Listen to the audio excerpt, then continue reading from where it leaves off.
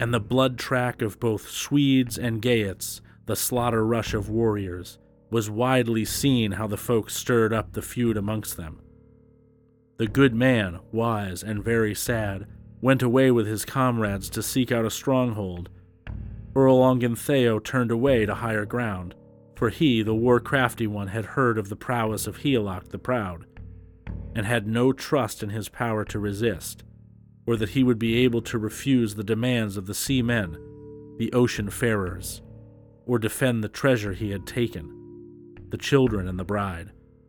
Thence afterwards, being old, he sought refuge under the earth wall. Then was chase given to the people of the Swedes, and the banner of Higelac borne aloft, and they swept over the fields of peace when the sons of Hrethel thronged to the entrenchment.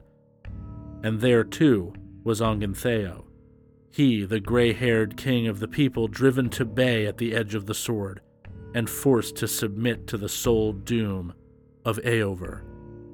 And angrily did Wulf, son of Wanred, smite him with weapon, so that from that swinging blow blood-sweat gushed forth in streams under the hair of his head. Yet the old Swede was not terrified thereby, but quickly gave back a terrible blow by a worse exchange when the king of the people turned thither. Nor could Wulf, the bold son of Wanred, give back a blow to the old churl, for Ongentheow had formerly cut his helmet in two, so that he, stained with blood, fell prone, perforce on the ground. But not yet was he doomed, and he raised himself up, though the wound touched him close. And the hardy thane of Higelac, Eofor, when his brother lay prostrate, caused the broadsword, the old giant's sword, to crash through the wall of shields upon the gigantic helmet. Then stooped the king, the shepherd of the people, mortally wounded, and there were many who bound up his kinsman, and quickly upraised him when room had been made so that they might possess the battlefield, while one warrior was plundering another. One took the iron shield of Ongentheow, and his hard-hilted sword, and his helmet, and carried the trappings of the old man to Higelac, and he received the treasures, and fairly he promised reward for the people, and he did as he promised.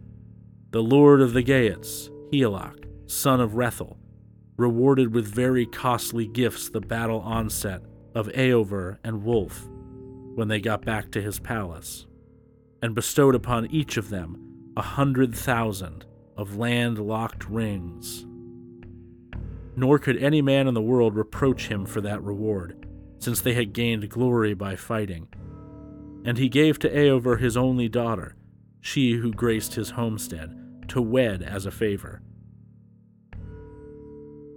And this is the feud and the enmity and hostile strife of men, which I expect the Swedish people will seek to awaken against us when they shall hear that we have lost our prince, he who in days of yore held treasuring kingdom against our foes after the fall of heroes, and held in check the fierce Swede, and did what was good for the people, and deeds worthy of an earl. Now is it best for us to hasten to look upon our king, and bring him who gave us rings to the funeral pyre. Nor shall a part only of the treasure be melted with the proud man, but there is a hoard of wealth, an immense mass of gold, bought at grim cost, for now at the very end of his life he bought for us rings. And the brand shall devour all the treasures, and the flames of the funeral fire, they shall enfold them.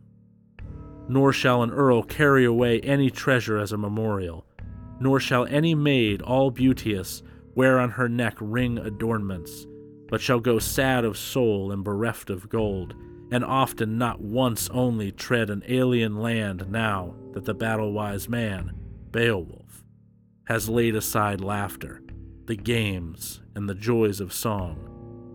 And many a morning cold shall the spear and the hand grip be heaved up on high, nor shall there be the sound of harping to awaken the warriors, but the war-raven, eager over the doomed ones, shall say many things to the eagle, how it fared with him in eating the carrion while he, with the wolf, plundered the slaughtered.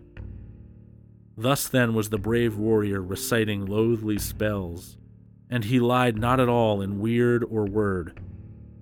Then the troop rose up together, and all unblithely went under eagles' nests to look on the wonder, and tears were welling. Then they found him on the sand in his last resting place, and bereft of soul, he who had given them rings in days gone by. And then had the last day drawn to its close, for the good man Beowulf, the warrior king, the lord of the Wedder Goths, had died a wondrous death. But before this they had seen a more marvelous sight, the dragon on the sea plain, the loathsome one lying right opposite. And there was the fire dragon, grimly terrible and scorched with fire. And he was 50 feet in length, and he lay there stretched out. He had had joy in the air for a while by night, but now he was the prisoner of death, and he enjoyed his last of earth cares. And by him stood drinking cups and flagons, and dishes were lying there, and a costly sword, all rusty and eaten through, as though they had rested 1,000 winters in the bosom of the earth.